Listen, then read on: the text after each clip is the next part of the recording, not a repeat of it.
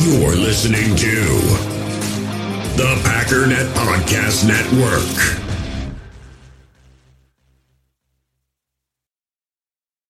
This episode is brought to you by Shopify. Whether you're selling a little or a lot, Shopify helps you do your thing, however you cha-ching. From the launch your online shop stage, all the way to the we just hit 1 million orders stage. No matter what stage you're in, Shopify's there to help you grow. Sign up for a $1 per month trial period at shopify.com/special offer, all lowercase. That's shopify.com/special offer.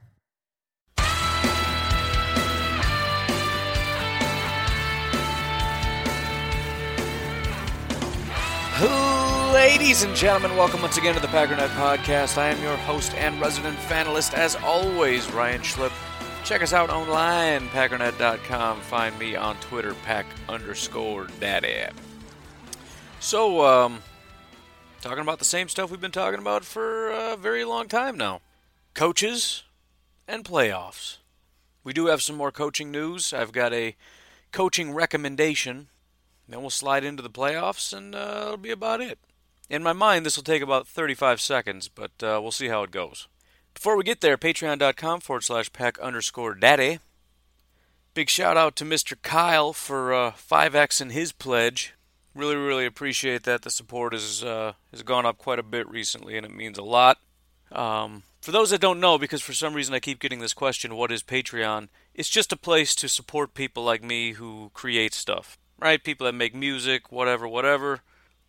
Just for that kind of stuff. So if you're interested, patreon.com/pack_daddy. Just check it out. Otherwise, if you want to keep it simple, I got a couple links in the description for Venmo and PayPal if you'd rather go that route. Packernet.com for all your news, notes, and information. Be greatly appreciated if you go check that out. A lot of news going on. If you want to stay on top of it, that's a great resource. We got not just news, which is aggregated from around the web, but we've got audio from podcast to radio. We got video from packernet.com and et cetera, et cetera. So everything and anything is there. And as I've told you, hit the little gear icon. You can set your own personalized news feed. Otherwise, it'd be awesome if you guys jump in the Facebook group. Just a place to share some thoughts and opinions and whatnot. Lastly, NFLBigBoard.com. It's my NFL draft website. Got almost 400 prospects. I knocked it down a little bit because I did an update. And a lot of people are going back to college and whatnot. But I do my best to try to keep that up to date. And for those that don't know, that's also an aggregator. So I basically just make a consensus big board from about 30 different big boards around the web so that you can get, rather than one person's semi-biased opinion, it's kind of what is the consensus of who are the best prospects coming into the draft. 1 through 394 or something. And by the way, I had one kicker finally in the big board, Blankenship. He's going back to college, so I lost him. Also, Raekwon. If you watched any of my videos before, Raekwon Davis, I really like that guy out of Alabama. He's going back. What is he? Why? The guy could have been a top 10 pick. I don't understand people. Whatever. I suppose it's a loaded defensive line class. You want to get drafted top 10 for sure, go back to school. But next year's going to be all quarterbacks here. Whatever. It's fine. I don't care. I care about no things. Lastly, if you want to send in a question, text or call 608-501-0718. 608-501-0718. So there seems to be a little bit of a theme developing here. Maybe it's just a coincidence, but Jets wide receiver coach Karl Dorrell apparently is a possible addition for offensive coordinator for Mr. LaFleur. Similar to Mr. Todd Monken, the guy is a wide receiver guy. A little bit of history, 1983 to 1986, he was a wide receiver for UCLA. 3 years later, 1989, he jumps up to UCF as a wide receivers coach. 1 year later, he's an offensive coordinator, wide receivers coach for Northern Arizona. So I know Northern Arizona isn't much, but it's kind of nuts to start your career. I mean, a lot of these guys, when you look at their career, they start off as just like nobody assistants. Like you're basically just, I don't know, you sit quietly and go get coffee for 4 years. This guy started off a wide receivers coach. The very next year, he's an offensive coordinator. So that's kind of crazy. 1994, he goes over to Arizona State, Sun Devils, as a wide receivers coach. Worked indirectly with the Hall of Famer Jake Plummer. That's a joke. He was bad. After that, he gets his first semi-big break as the offensive coordinator / wide receivers coach for Colorado. I know he was an offensive coordinator before, but Colorado is a much bigger program than Northern Arizona is. Although, who knows what was what in 1990. But his first year there, Colorado goes 10-2, scoring 37 points per game, 6th out of 108 schools. So very, very impressive offense. 96, pretty much the same, 10-2 again. Finished 8th overall in the nation, about 30 points a game. Had Ray Caruth. Don't know if he ever had an NFL career, but he did have a 1,000-yard guy, 1,116 yards, 54 receptions, 20.7 yards per reception, 8 touchdowns. 1997, they went 5-6, only 27 points a game, 45th in the nation. They lost their big hotshot receiver. I don't know if he went into the NFL or what, but his highest yardage receiver was 659 yards. So the offense took a step back. The team as a whole took a pretty big step back. The next year, the record got a little better, 1998, but the offense continued to regress. It went down every single year he was there, 25 points a game. Again, 630 yards was his top receiver. After that year, the whole staff got fired, but he made a pretty, I don't know, today it would be an upgrade. I don't know what it was at the time, but 1999 offensive coordinator, wide receivers coach for Washington, which today is a really good program. Under him, the offense did improve. In 1998, the year prior, they were 6-6, scoring 25 points a game. 1999, 7-5, 27 points a game, which is a little bit of a bump. Actually, interestingly enough, this is Rick Neuheisel for Washington. So basically, Rick got, or maybe he just went, I don't know. I don't know if he got hired or fired or what happened. But this is his old head coach, goes over to Washington and brings him on with the exact same position. So he wanted him to come with.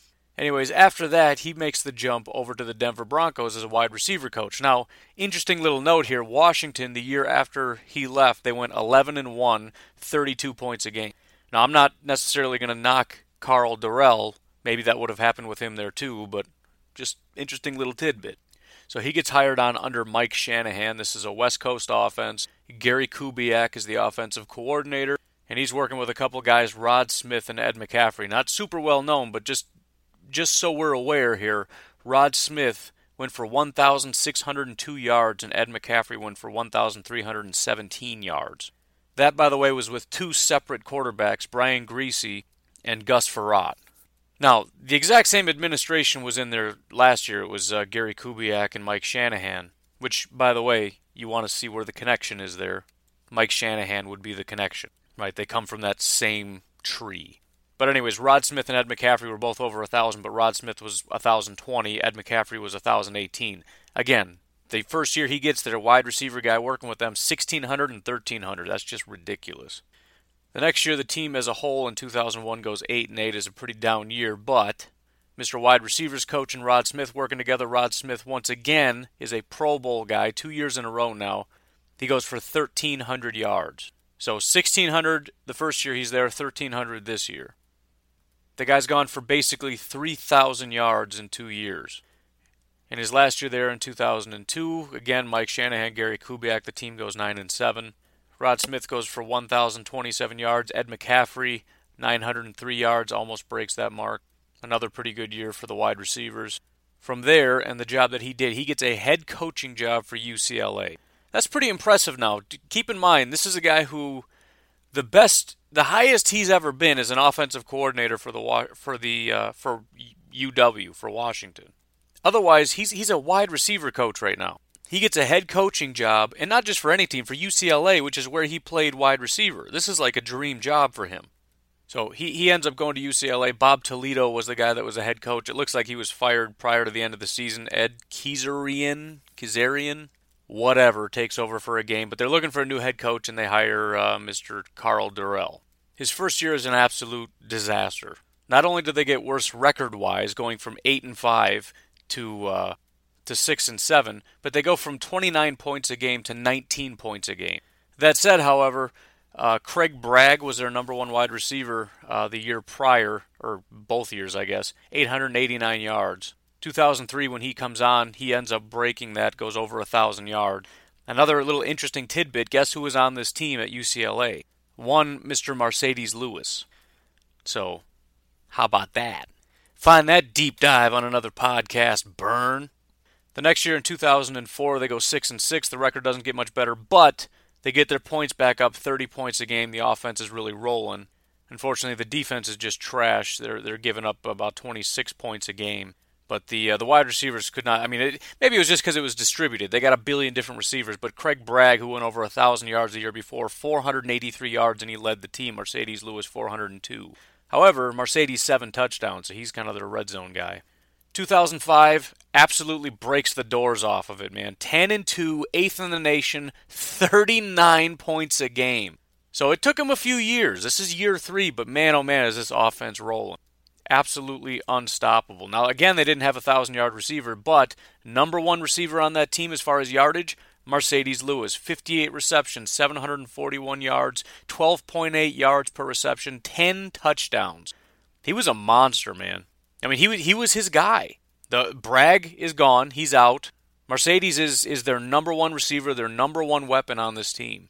They don't have a stud. I mean, their quarterback's fine, but I mean, he's not a big NFL guy or anything. Oh, and by the way, you want to know who else was on this team? Mr. Maurice Jones-Drew. So you got MJD and Marcedes Lewis that are leading this team. 2006, things kind of fall off a little bit. They go 7-6, only 23 points a game. Defense is getting better, though, only allowing 20. What's the reason? Well, MJD and Marcedes Lewis both got drafted. They're off the team. He doesn't have his 2 top weapons are gone. Marcus Everett is his top receiver, 450 yards, 5 touchdowns. That's going to hurt. 2007, the team goes 6-6 before he ends up getting fired. Dwayne Walker comes in. They lose that game. On the season, 22 points a game. Basically, they lost their guys. They lost their offense. He probably needed a few more years and a few more weapons to get this thing turned around, and UCLA just said, nah, sorry. They let him go before the season ended. He goes on from there to pick up a wide receiver job for the Miami Dolphins 2008 to 2010. This time his head coach is Tony Sperano, offensive coordinator Dan Henning. The offensive scheme, smash mouth. You don't see that anymore. First year on the job, his only real wide receiver on this team is Ted Ginn, and this is with Chad Pennington at quarterback. So I mean, I don't know exactly what anybody expects, but it's a pretty garbage job. By the way, the year prior to him getting hired, the Miami Dolphins in 2007 were 1-15. This was Cam Cameron at coach, Dom Capers defensive coordinator. Just an absolute garbage team. So anyways, 2008 rolls around and they go 11-5 with Tony Sperano. So despite not having very many weapons, this was a pretty solid team. 2009, again, not very many weapons. Ted Ginn is on the team. The only guy that started 16 games was Greg Camarillo. But Devon Best was the top guy. He was kind of a big name at the time. But 758 yards, not a whole lot going on there. The team goes 7-9, pretty terrible team. 2010, his final year there, again 7-9. This time, however, he's working with Brandon Marshall. So you got Devon Best, who was decent, 820 yards this time. Brian Hartline, I forgot about Brian Hartline. 615 yards. Brandon Marshall comes in his first year, 1,014 yards. So relatively impressive, right? He's got several 1,000-yard receivers under his belt. You kind of get the impression as I'm going along here, he's kind of seen as like a wide receiver whisperer, right? He kind of comes in and kind of gets people over the hump a little bit. 2011, he becomes the quarterback coach for the Miami Dolphins. Why? I don't really know. Mix it up a little bit. Maybe it's just seen as like a promotion. But he ends up coaching Matt Moore. Now, the year prior, it was Chad Henne, so this is Matt Moore's first year. He only plays 13 games, starts 12 of them. 60% completion percentage, 2,500 yards. Just not great, but again, rookie, plays a portion of the year. I don't know. It's a weird situation. It was a weird move. Worth noting, however, with him no longer with the wide receivers, Brandon Marshall goes for 1,200 yards. For whatever reason, the Texans are impressed enough, they bring him over as a quarterback coach from 2012 to 2013. This time his assignment is to coach up Mr. Matt Schaub. Believe it or not, he actually does a pretty good job. Now, we're talking about the difference between 10 games and 16 games, but he had a 61% completion percentage for 2,400 yards. The next year, in his first year there, the guy has a 64% completion percentage, throws for 4,008 yards and 22 touchdowns. It's not exactly Drew Brees or anything, but it's Matt Schaub, so he also went to the Pro Bowl that year. And he's 31 years old, so I don't know, pretty impressive. 2013, Matt Schaub again only plays 10 games, only starts 8 games. Case Keenum had the other 8. Keenum went 0-8 because he's complete garbage, 54% completion percentage, 9 touchdowns, 6 interceptions. Matt Schaub, 61% completion percentage, 10 touchdowns, 14 interceptions. So just trash across the board. After that, I don't know that he got fired, but I have to assume he wasn't allowed in the building anymore. He goes back to Vanderbilt as an offensive coordinator. So this kind of seems and feels like he's kind of sliding backwards a little bit. I mean, at one point he was the head coach for UCLA. He comes back into the NFL, probably hoping to try to make that jump as an offensive coordinator in the NFL. Goes from wide receivers to quarterbacks. Schaub makes you look like a schlub, and then you go back as an offensive coordinator for Vanderbilt in 2014. The Vanderbilt Commodores go from 9-4 to 3-9 after hiring on Karl Dorrell as their offensive coordinator. 17.2 points per game, 119th out of 128 schools. I do happen to notice there is one Chandler Dorrell who was a wide receiver for the Vanderbilt Commodores. I don't know if maybe he wanted to go coach his son or what, but bottom line is team was no good. The next year he takes his job with the Jets. This has taken a while, but I want to go through it. So for context, in 2014, the year prior, this is Rex Ryan, Marty Mornhinweg, Dennis Thurman is the defensive coordinator. They go 4-12. As a refresher, this is back in the Geno Smith days. Chris Ivory, Chris Johnson, Bilal Powell, Percy Harvin, who else? Jeremy Curley. That's kind of the team we're talking about. So 2015, he comes on. This time we got Mr. Todd Bowles. This is when he had started over there. Offensive coordinator is Chan Gailey. Now, Todd Bowles comes over. He incorporates this Erhard Perkins system. To my knowledge, he has not worked under this system before. But this is the Patriots, Tom Brady kind of deal here. So this time around, we've got Ryan Fitzpatrick. And once again, guess who the wide receiver is? Mr. Brandon Marshall. If you remember, the one time Brandon Marshall goes over to the Jets, this was a very freakish year. Ryan Fitzpatrick goes off. Brandon Marshall, 1,500 yards. Eric Decker, 1,027 yards. The team goes 10-6. Very, very impressive. Kind of came out of nowhere. You might also remember that was sort of a one-hit wonder. Maybe it was just the new scheme kind of caught everybody off guard. I'm not exactly sure what it was. But seemingly everybody kind of figured it out. Quincy Enunwa emerged as the top wide receiver, 857 yards. Brandon Marshall completely fell off, 788 yards. Robbie Anderson, 587. Nobody even got 5 touchdowns. Ryan Fitzpatrick played 14 games, only 2,700 yards. Bryce Petty started 4. Geno Smith started 1. Really pretty terrible year. 2017, 5-11, same offensive staff. This time we got Josh McCown as our quarterback, playing 13 games. Bryce Petty playing 3. Petty goes 0-3. McCown goes 5-8. Not even breaking 3,000 yards. This time we got Robbie Anderson and Jermaine Kearse as the top guys. Robbie Anderson almost gets to 1,000 yards. Jermaine Kearse 810, so not horrible. Robbie Anderson was actually about 15 yards per reception, which is pretty solid. Finally, in 2018, we got our third different quarterback. This time it's Sam Darnold. Robbie Anderson, again, 15 yards per reception, but only 752 yards. Quincy Enunwa drops completely off, although he only played 11 games. Christopher Herndon did play 16 games, tight end, 502 yards. So a lot of adversity over there. 3 different quarterbacks is tough. A lot of turnover with wide receivers. You got Brandon Marshall. You got Quincy Enunwa. You got Robbie Anderson. You got Jermaine Kearse. You got a lot of different people coming and going. Different quarterbacks like different receivers, right? Fitzpatrick came in. He loved working with Marshall, and they went off. Last year you had Quincy Enunwa. This year you got Sam Darnold, and he liked Robbie Anderson, apparently. It's tough. Now, to be clear, he is not fired. He is still currently the wide receivers coach for the New York Jets because the Packers had to get approval from the Jets. So even though Todd Bowles did get fired, Karl Dorrell, as of yet, has not been fired. Now, as far as my thoughts on this, I don't necessarily like it. I suppose it makes sense.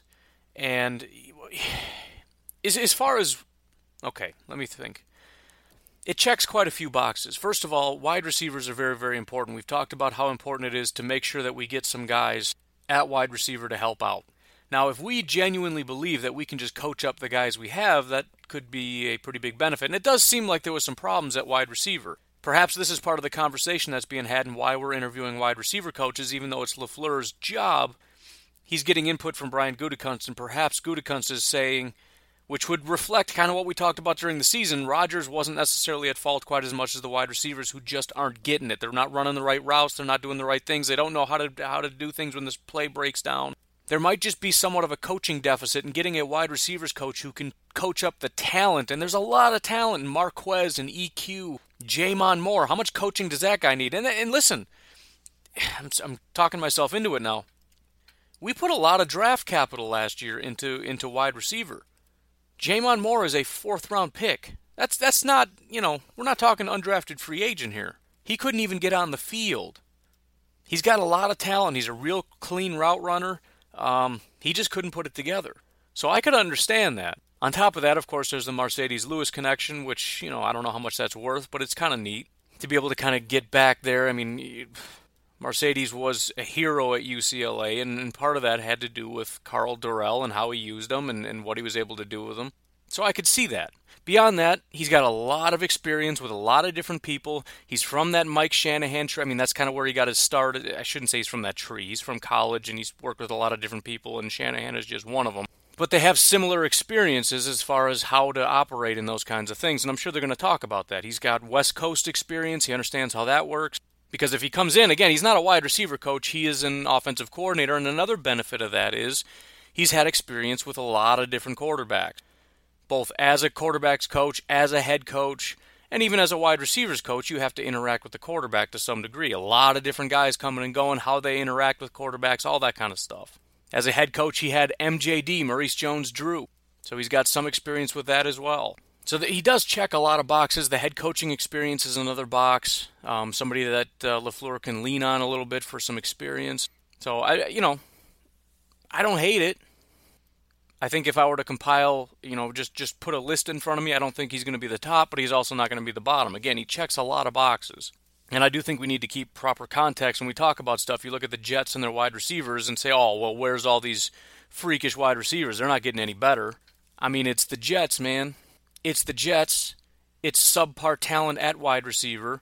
It's 3 different quarterbacks, almost all of whom are very untalented. The Jets' offensive line is not very good, so protecting Sam Darnold so that he can get the ball out properly is not an option. He also doesn't have any tight ends. It's a mess over there.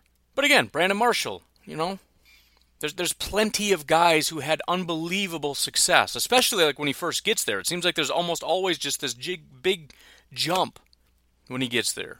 So, anyways, that's Karl Dorrell. Lots and lots and lots of experience. Worked with lots of teams, lots of coaches, lots of different schemes and systems, which could be a big benefit too, because he brings a lot. Again, Smash Mouth in Miami, Erhard Perkins with the Jets, running a West Coast offense with the Denver Broncos under Mike Shanahan, working with Gary Kubiak. Who knows what kind of crazy stuff he did at UCLA and Vanderbilt and Washington and all these different college programs. I mean, he brings a lot to the table. So, anyways, moving on. Now, little suggestion here, something that I have not heard any rumors about Packers looking at this guy. I know there was some talk about maybe as a head coaching candidate, but a thought came across my brains.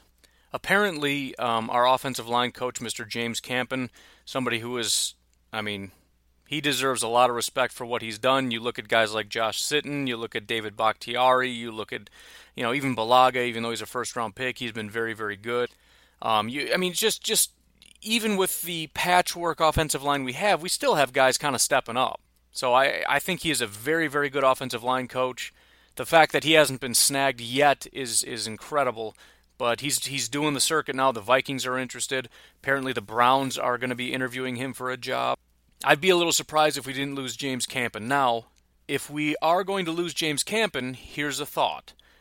We should maybe consider Mike Munchak for offensive coordinator. This would be a situation where we take a huge blow by losing James Campen, but it's kind of like 2 steps back, 3 steps forward, because Mike Munchak is an incredible offensive line coach. He played offensive line coach for the Titans/Oilers from 97 to 2010, which is just incredible. I'm talking about 13 years. Eventually gets promoted to head coach of the Titans from 2011 to 2013, then gets hired on as an offensive line coach for the Steelers, and we've seen how incredibly impressive their offensive line is. So First of all, it kind of solves I don't want to go too much because I've already talked about Munchak, but it solves the offensive line problem. But beyond that, you look at LaFleur and what he's going to want to do in running a more balanced offense. Literally, if you look at the Tennessee Titans in 2012 or when he was a head coach there, the offensive scheme, as it's listed, is balanced. That's literally the name of it. I don't know what that means, but bottom line is this is an offensive line guy who, if LaFleur is going to come in, and listen, he's coming into an organization that probably gives less of a care about running than any other team in the NFL. Right? McCarthy's emphasis was on passing the ball. He was very, very good at it for a very long time.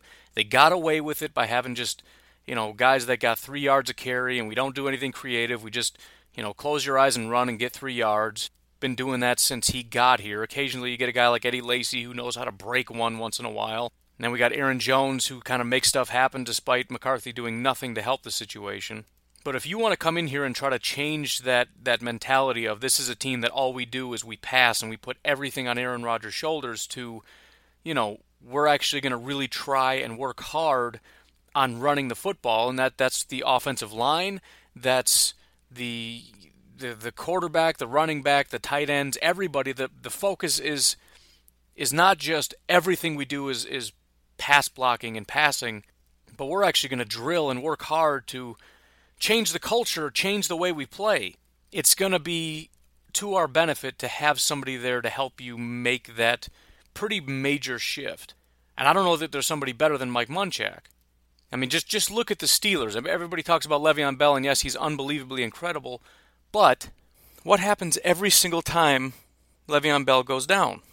Another running back comes in, and he's incredible. D'Angelo Williams, in 2015, started only 10 games. He played 16, only started 10, ran for 907 yards and 11 touchdowns. Look at James Conner this year. James Conner was like a 5th-round pick. Played in 13 games, only started 12, ran for 973 yards. 4.5 yards a carry. Jalen Samuels, same thing. Only started 3 games, but run for 4.6 yards per carry. And the idea that they just, it's because he gets 30 carries a game, that's not true. He averaged 16 and a half a game. Jalen Samuels averaged 4. The offensive line is a bunch of road graders. They just absolutely dominate against the run. Always have. And, Le'Veon Bell's great. He's better than any of these guys that I listed, but the fact of the matter is a lot of his success is because he plays for the Steelers, and that's a big part of the reason I don't necessarily want him to come here, aside from all the other headache stuff. The reason he can be patient and stand behind the offensive line for 5 seconds before he finds his hole and hits it is because he's not getting tackled behind the line of scrimmage after 2 seconds. He can stand around and wait for the hole to develop. And it will, and it does, and he gets big plays out of it. You can't do that everywhere. You put Le'Veon Bell on a team that doesn't have an offensive line. Put him with the Texans and see what happens. When those guys can't block for anything and everybody just shoots through the gaps and tackles Mr. I'm going to wait for the hole to develop for 3 seconds behind the line of scrimmage. Anyways, I'm not trying to trash Bell. Again, very talented guy, but not nearly enough credit was given to this offensive line. The offensive line has been under the direction of Mike Munchak since, Since, 2014. So it's just a thought. I don't really know. They don't seem super interested in him, at least not that I've heard. Everybody that they're interviewing seems to be more wide receivers, quarterbacks type stuff, because obviously it makes sense. And why do we bother to get LaFleur? Because we understand that what's important is new, innovative passing, yards, scoring, all that kind of stuff, and you're going to get that with your wide receivers, not necessarily from run blocking. I get that. I'm just saying it's an option, we should leave it open. And part of the problem here, what aren't you getting? Munchak does not have nearly the amount of experience that Carl Dorrell has. He hasn't worked for a billion different teams in college and the pros. He's 100% pros. He played for the Oilers. He came out and coached for the Oilers. Then he coached for the Titans, which is the exact same team, but he stayed with that same team. Then he was the head coach of that team. He was that from 1982 to 2013. He was an Oilers/Titans guy. Literally, he played in 1993. He coached in 1994. He never missed a year with the Titans from 1982 to 2013. The guy was born and bred Titans. Pittsburgh Steelers is the only thing he's ever known since, and he's stuck around. I mean, that's the one good thing we could say about him. If we give him an offensive coordinator job, he'll stick around. Unless and until somebody wants to take him as a head coach or he gets fired, the guy has some staying power. But he doesn't have all the other schemes. He doesn't have all these other offensive knowledge that he gained from other head coaches. Granted, I'm sure Houston and Tennessee have had different head coaches over the years, but I mean, I'm not really interested in what he learned from a head coach in 1994 necessarily. I don't know what the Oilers were doing back then, but whatever. He also doesn't have experience with again, they all have experience with everything, especially when you're a head coach, but his primary thing, his main thing is offensive line. What is he going to do as an offensive coordinator to be able to interact with Aaron Rodgers? What is he going to do to help develop the wide receivers like I just talked about and how important that is? So, he checks a few boxes. Experience, head coach, would be really good as far as implementing sort of this change to our offensive line, which isn't much of a change. It's the same sort of scheme, I guess. But again, changing the culture, developing offensive line, which I think is important. Teaching these guys how to run block, because as I've said, one of the better pass blocking offensive lines in the NFL, some of the best pass blocking players in the NFL. But run blocking? I mean, David Bakhtiari, as good as he is, that guy can't run block to save his life. Brian Bulaga cannot run block. Lane Taylor cannot run block. None of these guys know how to run block. If we lose Campen, our offensive line coach, it's not great. Not that we can't and won't hire another offensive line coach, I'm just saying. But anyways, put it in your cap. Think it over. And by the way, thoughts are appreciated. Get in the Facebook group or hit me up on Twitter or whatever. Let me know what you think. What are you looking for in an offensive coach? Between the two, which do you like? Etc., etc. All right, let's talk playoffs and then we'll get out of here. At noon o'clock, New England Patriots and the LA Chargers. I have to assume we're all on the same page here that we really want the Chargers to beat the Patriots. Just saw Ian Rappaport tweet out that it looks like Rob Gronkowski is very, very strongly considering retiring after this year. I know he hasn't been necessarily a massive factor this year, but that's a pretty big blow to this team. So Brady's getting a little bit older. They seem to be... I mean, I've already stated, because, well, I don't want to jump the gun here, but I've already stated, this was maybe a week ago or so when I looked at the comparatives to teams now and past Super Bowl winners or whatever. There's certain keys that you need, and there were a couple teams that didn't have any of those keys. Vikings didn't have it. I think maybe the Eagles, I'm not sure, but I know the Patriots were the other one, which surprised me. So they're not the team that they have been in the past. But as I've said, so far everything in the postseason has just been absolutely fantastic. The Bears got eliminated right out of the gate. The Bears lost Vic Fangio. Dallas Cowboys lost, which is awesome. If we could just get New England and the Saints to lose, and I'm a little bit torn on the Saints thing, but I can't not want a better draft pick, even if it's just a couple picks at the end of the first.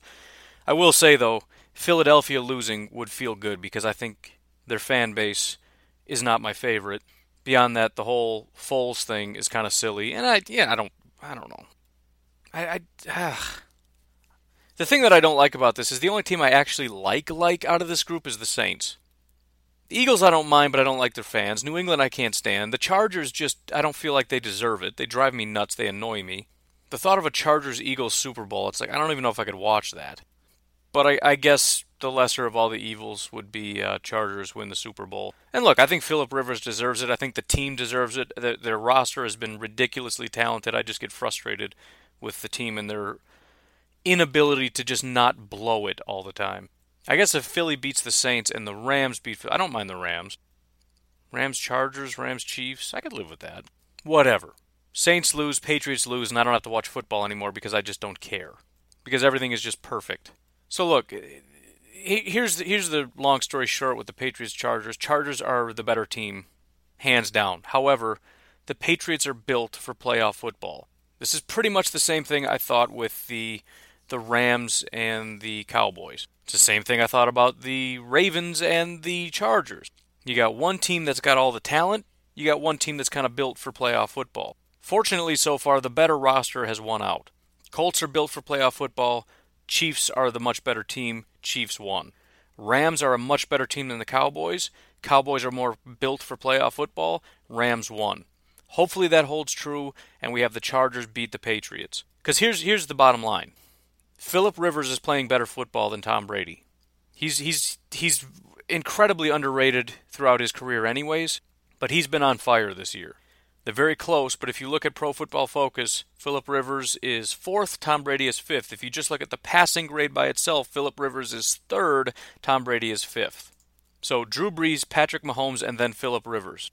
Again, nobody will ever give this guy any credit. I'm not sure why. Maybe it's because he throws a football like an ape. I'm not exactly sure what the problem is there. But he's playing really, really, really good football. You look at the receivers, the best wide receiver on the field is going to be Keenan Allen. There's no question about that. Keenan Allen has been incredible. He's just been hurt a lot. You want to? I mean, again, another really underrated guy that I don't even talk about very much. But he's been basically elite for like 3 years in a row, and he was almost elite in his rookie year. He's the 4th best wide receiver in the NFL. Nobody talks about, just the Chargers in general, nobody talks about. The 2nd best wide receiver in this game is going to be Mr. Mike Williams, also on the Chargers. The best running back in this game is Melvin Gordon. Hunter Henry, I believe, is going to be playing in this game.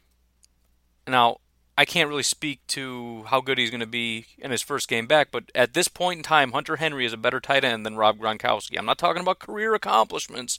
I'm talking about right now at this point in time. Now, the better offensive line, absolutely 100% the Patriots.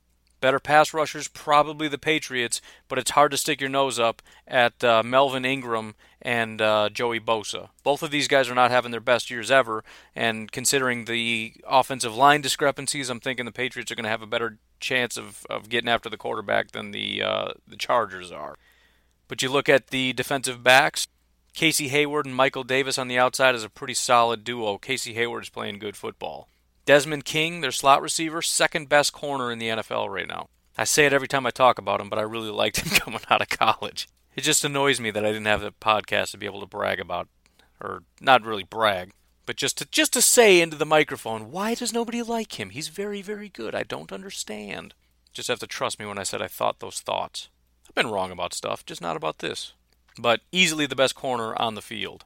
Beyond that, Derwin James, just a freak. So, defensive backs, the Patriots are very, very good. In fact, I mean, man, it's actually hard to say who has the better defensive back group. Stephon Gilmore is graded as the number 1 corner, Desmond King being the number 2. But then you look at McCourty and J.C. Jackson, pretty solid. Devin McCourty at safety, also pretty good. Not Derwin James good, but he's very good. So, I mean, it's going to be tough. Patriots defense is playing pretty good. I don't know. Listen. My prediction is that the Patriots win because it's the Patriots and they know how to win. That's my prediction. I've been wrong twice now going with the playoff team as opposed to the better roster, and I hope I'm wrong again. If for no other reason, I'm hoping to jinx it here, but I'm going with the playoff team and I'm going to say the Patriots win the game. Despite the lack of talent, Tom Brady is always able to find guys. He's going to have time because his offensive line is solid. Gronkowski's playing. Edelman's going to be able to get open. They know how to use their running backs. The Chargers' linebackers and defensive tackles are not all that great, so they should be able to run the ball effectively and keep the ball out of the Chargers' hands to be able to dictate the time of possession. Derwin James is solid, but Jaleel Adai, their free safety, is not very good, so they should be able to attack deep. Again, really hope I'm wrong, but I'm picking the Patriots. The other game, the Saints and the Eagles, I mean, you have the better roster and what I believe the better playoff team in the New Orleans Saints. I think the Saints are the best team in the NFL. Anything can happen in the playoffs. It just takes one really bad day. You never know. Philadelphia just seems to have this sort of magic. But, I mean, just the simple fact that Drew Brees is the number 1 graded wide receiver or quarterback in the NFL right now. Michael Thomas is the 2nd highest graded wide receiver. The Eagles do not have good corners. They just don't at all. Every time I do my mock drafts and stuff, I usually have them taking a corner because they just absolutely need it. The offensive line for the Saints interior is not very good, but they might have the best tackle duo in the NFL that includes the Packers. They have the 2nd best left tackle, Teron Armstead. Ryan Ramczyk is the 7th best tackle in the NFL, so the 2nd and 7th best. Alvin Kamara is a very, very good weapon. Now, the defense for the Eagles is really going to have to step up because their defensive line, very, very good. Their linebackers are pretty solid. Their strong safety, Malcolm Jenkins, is a pretty good football player. So, I think as far as being able to run the ball, the Saints could have some problems. But it's just going to come down to the Saints being not only a better team, but I think a more creative team. I mean, if you want to line up against the Eagles and play smash-mouth football, the Eagles are probably going to wreck you. I just think the Saints are a smarter team than the Eagles are. I think they're going to be able to find ways to get the ball out of Breeze's hands, make these linebackers go laterally. Michael Thomas is going to pick apart, Thomas and Ginn, and they're just going to pick apart these guys in the secondary. I think the Saints are going to run up the score, and I don't think the Eagles have a very real possibility of stopping them. On the flip side, the Eagles kind of have a tough job here because you don't want to get into a shootout with the Saints, but you're absolutely going to have to run up the score a little bit. One of the biggest negatives for these guys is the fact that Corey Clement and Jay Ajayi are both on IR. So basically they're operating with Wendell Smallwood and Darren Sproles. That really hurts. With that, you've got Nick Foles, who's going to have to try to distribute the ball. Now, they got Nelson Aguilar, Alshon Jeffrey, and Golden Tate, and Golden Tate obviously is a pretty good addition. The Saints also don't have very good guys in the secondary, so, well, the safeties aren't bad, but their corners, not great. Even Marshawn Lattimore isn't quite as good as he was in his freshman year. But again, pretty similarly, defensive front, Rankins, Jordan, Onyemata, Okafor, Davenport, who they traded up to get for us. These guys up front are pretty solid. So again, not having that running back, they're really going to have to throw the ball a lot. And beyond that, they've got two really good tight ends in Ertz and Dallas Goedert, who's a very good tight end. So they've got a lot of weapons to really stretch this thing out. So is it possible to win? Yes, it is, but it's going to largely depend on the defense really just getting the ball back, and the offense has to be perfect. If you can actually get a 3-and-out from the Saints or get them to punt at all or even get them to kick a field goal, you have to go down and get 7. You just have to, because you have to assume that this is going to be a game where it's 7, 7, 7, 7. It's just going back and forth. And similar to when the Packers played the Falcons, it was a matter of if you get them to kick a field goal, you basically got yourself 4 points. In my mind, that's sort of the mentality. Now, the Eagles, again, don't want to play that way, but, consider it a gift if your defense can get the Saints off the field. And your offense better be on their game, man. You can't be punting. Don't even let your punter on the plane with you. I don't care if you're on your 10-yard line, it's 4th and 15, throw it. Okay, not really, but I'm just saying. But I do think the Saints win. Obviously, there's a path for the Philadelphia Eagles to win. Their defense is pretty solid. Their offense has some talent. But the Saints are a better team, and I don't think that they're the kind of team that they seem battle-hardened, right? They've got an offense. Their defense has been coming through. They seem pretty unshaken. They are the cream of the crop, the best of the best, right? The Rams are dominant. The Saints are better. Chiefs are dominant. The Saints are better. So literally the best of the best. I don't think the Eagles are even on par with the Rams. I don't think they're on par with the Chargers. I don't think they're on par with a lot of these other teams. So pretty easy pick for me.